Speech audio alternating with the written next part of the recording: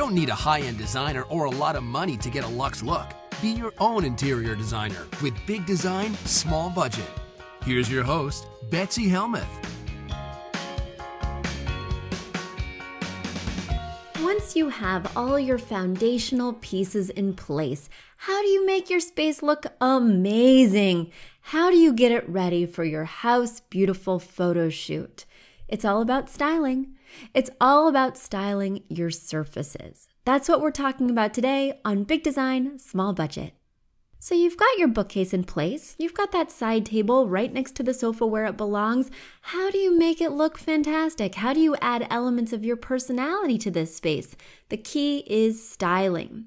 Now, when we're styling, as some of you know from my Styling Your Home class, let's talk about a few general rules before we get really specific.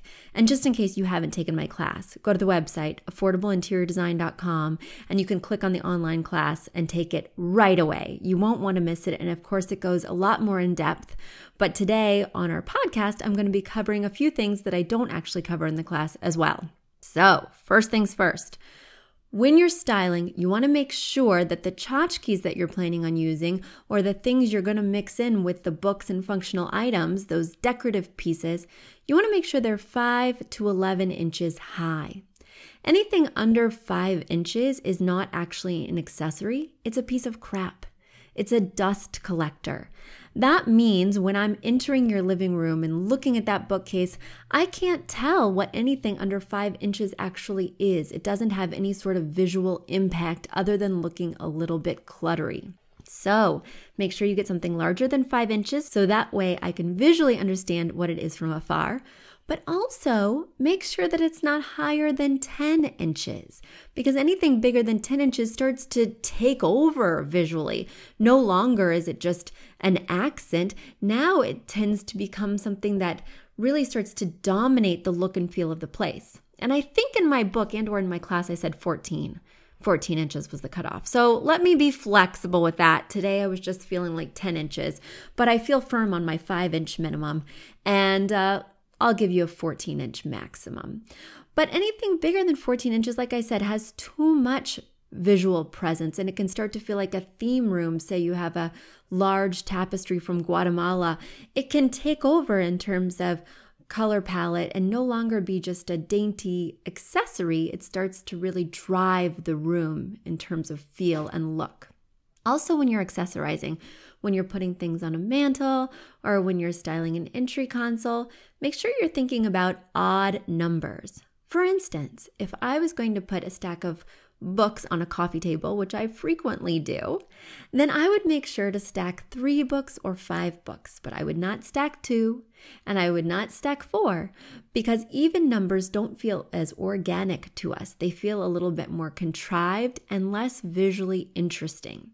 So go for something more visually complex by making odd numbers in terms of your groupings. In other words, if I was putting something on the dining table like a bowl of oranges, I would make sure to do an odd number like 7, 9, 11.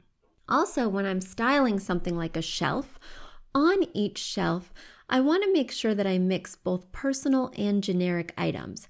Personal meaning a rock I found on my honeymoon, a picture of me and my family skiing, something that you found or something that has a personal memory attached to it. I like to put it next to something that doesn't have any memories besides the fact that I picked it up at Crate & Barrel or I liked it online at West Elm. So when you mix both the personal and the generic, you get a more visually interesting space. If everything on the shelf was personal, it would start to feel like your diary exploded, start to feel a little bit unapproachable. However, if everything was generic, if you just went to Home Goods and got all your accessories, it would start to feel like a stage department. You'd start to wonder as a guest, who really lives here? I'd love to see a little personality or something unique. So it's that fun mix that offers conversation starters without paralyzing someone and making them feel like they're seeing too much of you when they walk in. All right, so now that we have those general basics down, let's get specific and talk about the bookcase.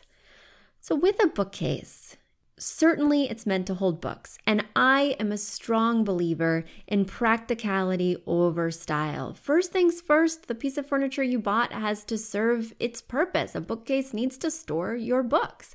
Secondly, it needs to look cute. So that is definitely something I'm always thinking about when I'm designing. Practicality first. Now, if you have a ton of books, well, certainly you can just chock that bookcase full. But if you do have a ton of books, I want you to chock it full in a style-minded way. That means organizing your books by height, maybe putting some of them on a horizontal versus doing all of them vertical.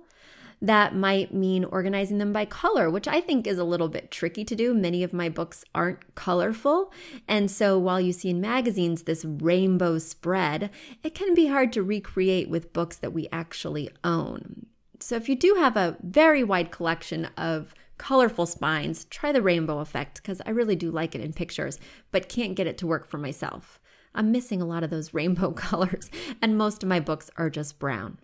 Speaking of the spines, I don't like dust covers. So dust covers are the paper cover that's over your book that tend to get ratty if you're actually reading your book. So I remove them just because it creates a more classic, clean look, especially if they're raggedy. Even if they're not raggedy, I think seeing that kind of metallic name on the spine is just always a nicer look than seeing the paper. Now, my husband has a ton of books, and he's really adamant that he doesn't want to do it by size. Believe me, I tried. And he definitely does not want to organize them by color. He likes them by subject. So he has his comedy books, then he has his baseball books, then he has his comedy TV books versus comedy writing books. So he really needs them grouped for emotional stability and home happiness. So there we go. But for me, it's just too dense.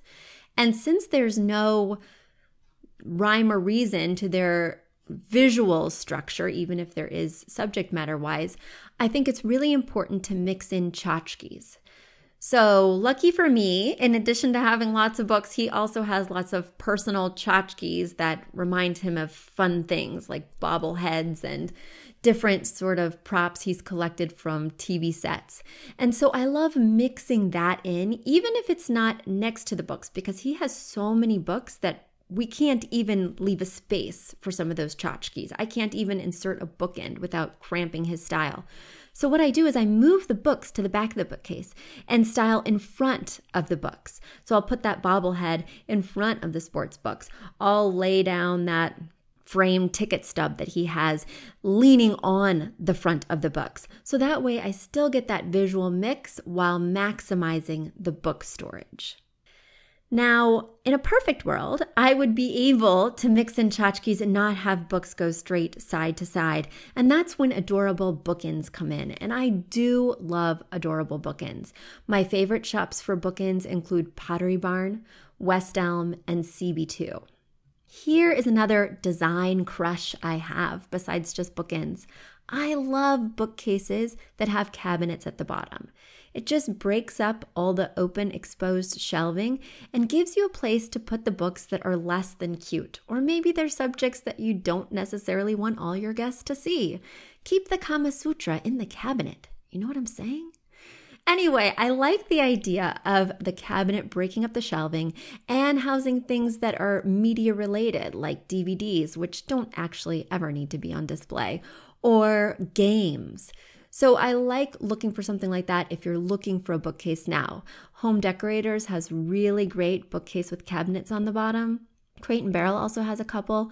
Pottery Barn has them, but they're quite expensive. So my first stop shop when looking for things like that is either IKEA or that Home Decorator site I was mentioning earlier. Now, if you already have your bookcases and they don't happen to have cabinets at the bottom like mine, what I like to do to create a similar effect is get baskets that have lids.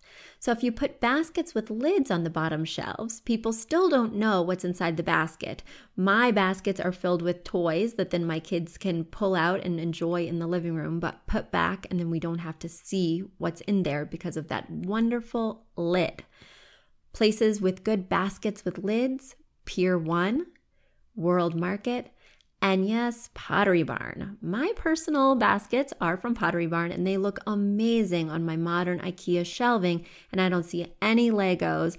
And if I did have questionable books, which maybe I do and maybe I don't, you might have to wait for the design TMI, folks. But anyway, if I did have questionable books or magazines that were a little bit tattered, I think it's the perfect place for those as well.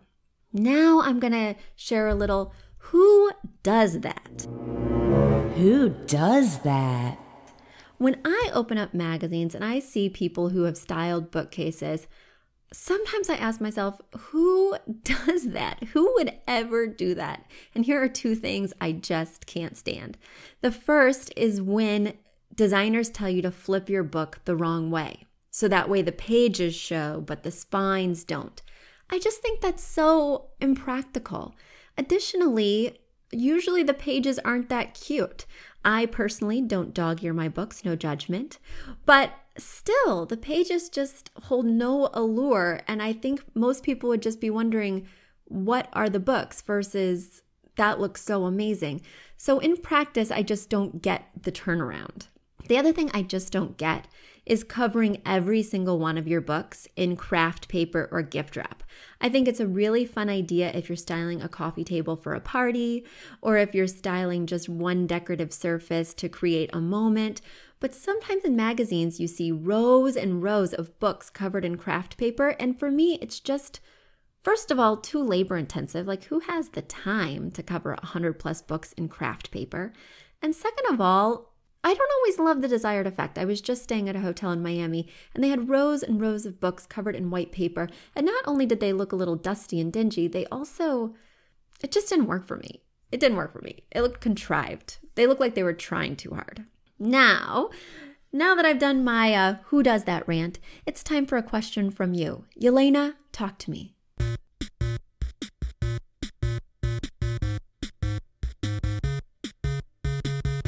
Hi, Betsy. My question to you is, how do you style shelves, like bookshelves, countertops, such as fireplace mantles, and even dressers? I just never know which vases to put, candles, pictures. Sometimes it looks too cluttered. Sometimes the colors don't match. I just want to know if there's one recipe for success. Okay, well, let's start with an answer to your first question about decorating a fireplace mantle. Something I should have said way back in the general styling tips is you never, ever, ever want your object or item to hang over the shelf or mantle. So make sure that whatever you're putting on the shelf is less deep than the shelf itself. So don't have anything hanging over your mantle. Now I want to ask you, which you didn't mention in your audio clip, is if the fireplace is wood burning. If it is wood burning, I would not style the top with candles. If we're thinking about feng shui or thinking about the elements of nature, you already have a thing that produces fire. So to have additional fire pieces, candles on the top is just redundant. So instead, I would look for something that contrasts that, something that has a cooler element. Like I would add something that's metallic, or I would add something that's glass, giving the illusion of water, which is the opposite of fire. So I would style with glass vases or metal picture frames. That would be my recommendation. I have a wood burning fireplace and I just got the most adorable items on West Elm. You'll have to run, not walk, because they were on clearance. But they were these little glass houses with a mirrored back, and I'm going to put a fun little tchotchke on top. And not only does it remind me of how cozy being in front of a fireplace in your home can be because they're these little houses, but also that glass and mirror will offset the heat of the fireplace. And they look so cute up there, and they were a steal. I'll provide a link on my show notes page on bigdesignsmallbudget.com, but you will want to click through ASAP because I think I might have bought some of the last ones. Now, if your fireplace is not wood burning, then you need to add a fire element because there's not intrinsically one in the fireplace. So then I highly recommend maybe getting a thin tray that you could buy at a lot of different places, and then styling that with maybe a set of pillar candles. I love the pillar candles at IKEA, and they are so affordable.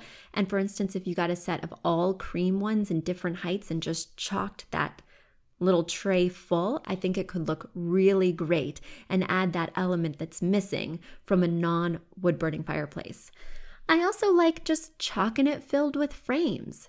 That's another really great thing to do that's just so classic, and since the focal point of a room is architecturally a fireplace if you have one, it can really make sense to focus on looking at your family or friends or places you love. So I do like that classic look of just filling it full with something like that. If it's a small or shallow fireplace mantle, I tend to keep it really cohesive and do all the same thing. Like, this is the time to showcase a collection if you have one.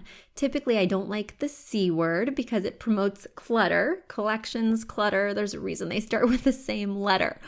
But in this case, it could be really fun to just group a whole bunch of things on there. I'm thinking of like orange vases. I don't know why I'm thinking of that. But if you just did a really big collection of, remember, an odd number of orange vases, I also think that that could be really impactful.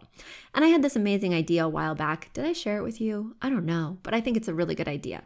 If you're having a housewarming party, instead of having people bring booze, which is always nice, but let's get a little more original, you can have somebody bring a piece of orange pottery. So that way you can add them to your collection and put them on your mantle, and it can remind you of your party, and everyone can feel like they contributed something to your decor. So you can say, in lieu of whatever, bring something orange.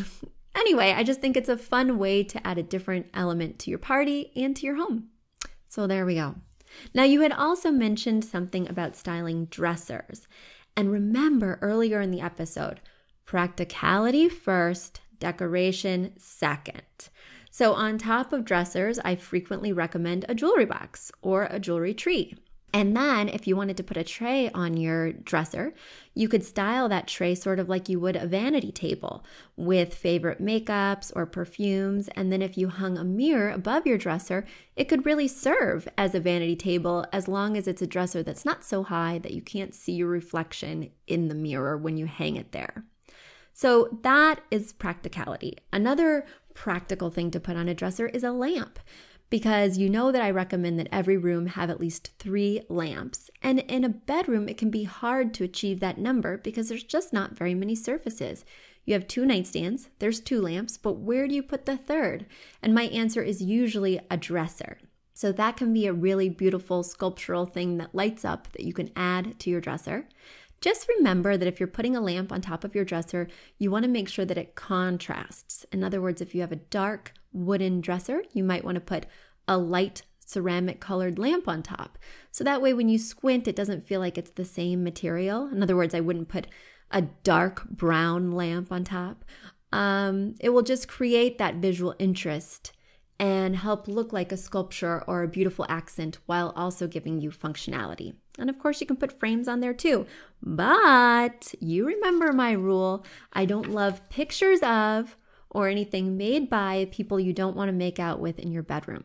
So this is not the place for pictures of your children. This is not the place for photos from your family reunion or, gosh forbid, your high school reunion.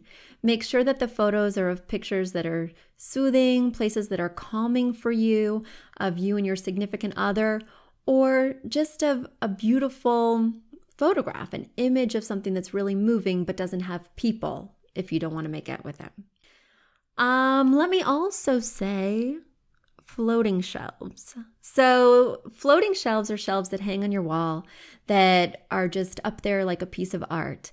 And a lot of my clients become tragically addicted to floating shelves. They think they look cute in a book. They think they look cute in their hallway. So then they decide to do them in their guest room.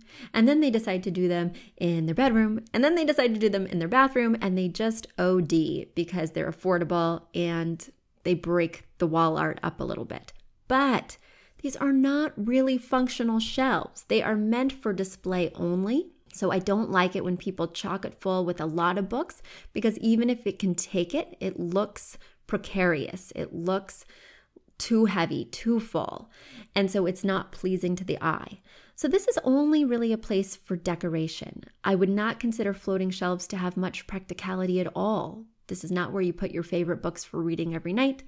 This is not where you put keys and mail every day. It just visually is supposed to be decorative. So don't overpack it and don't use more than one set of two in your entire home because they can start to look a little contrived. Let's see what else.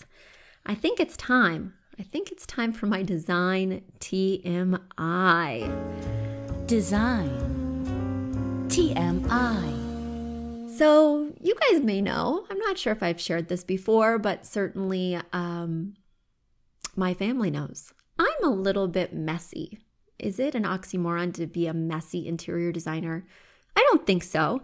The good thing about being messy is I really understand my clients' challenges, and stuff happens to me too. Like, I totally get how mail can pile up. I totally get how I'm never going to hang my coat up in a coat closet. I need a hook right there when I walk in. So there's no judgment, and I think it gives me a unique point of view. But I'm just going to share with you, I'm a little bit messy. And so one way that I prevent myself from being too cluttery is that I'm very intentional with the styling of my entry console. I have an entry console that has a tray on it for keys and mail, and I'm really specific about when the tray gets overfilled. In other words, when things are spilling out off the tray, you have to go through the mail, which for me is about every week and a half. But then on the other side of the console, I do not leave that area open because that will be an area that I will put magazines, mittens, handbags. That will start to become cluttery and will not be cute. So I intentionally put something decorative there to prevent myself from doing something naughty. And I do something chunky there. So next to that tray that's awfully functional and practical for me, I will do a grouping of chunky ceramic vases. That's what I currently have there now. Or I will do large picture frames, something that's hard for me to scoot aside. So that way I have no option. I cannot put my bottled water there. I cannot put my pens there. So I do something that takes up a lot of space, is hard to move, and is really cute. So that way it sets the stage when people walk in. Ooh, that's so great. Little do they know that's preventing me from being a clutter bug. So hopefully that translates for you in some way, and hopefully that's helped in terms of styling your surfaces. If you have questions about your surfaces, feel free to write in. I love answering your design questions. Send me an audio file or send me an email to betsy@affordableinteriordesign.com. And of course, if you want to hear more episodes, I think we're on episode 46 by now. If you've missed the other 45, please go to bigdesignsmallbudget.com. You'll see show notes for all our previous episodes and listen to whichever ones strike your fancy. And if this podcast is striking your fancy, I would love for you to rate and review us on iTunes. Those reviews keep us going strong. So be sure to spread the love, tell your friends, and write a review on iTunes for us. Finally, a big thanks to our wonderful producer, Catherine Heller, to our amazing house band, Aton and the Embassy, and finally to Affordable Interior Design, the sponsor of this podcast and the premier place for budget design in both Westchester and New York City. Thanks everyone for listening. Until next Tuesday, I'm Betsy Helmuth.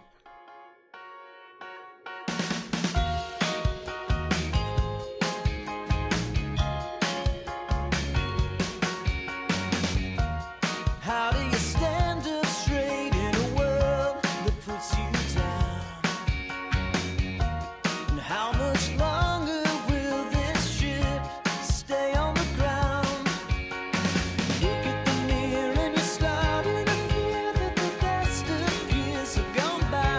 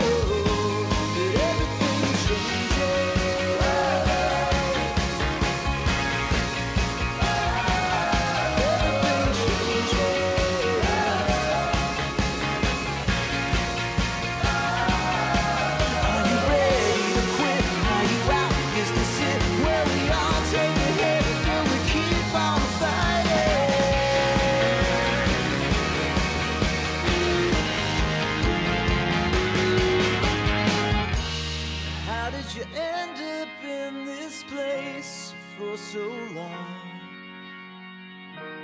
Whatever made you think that this is where you belong? Walking the streets like a dog.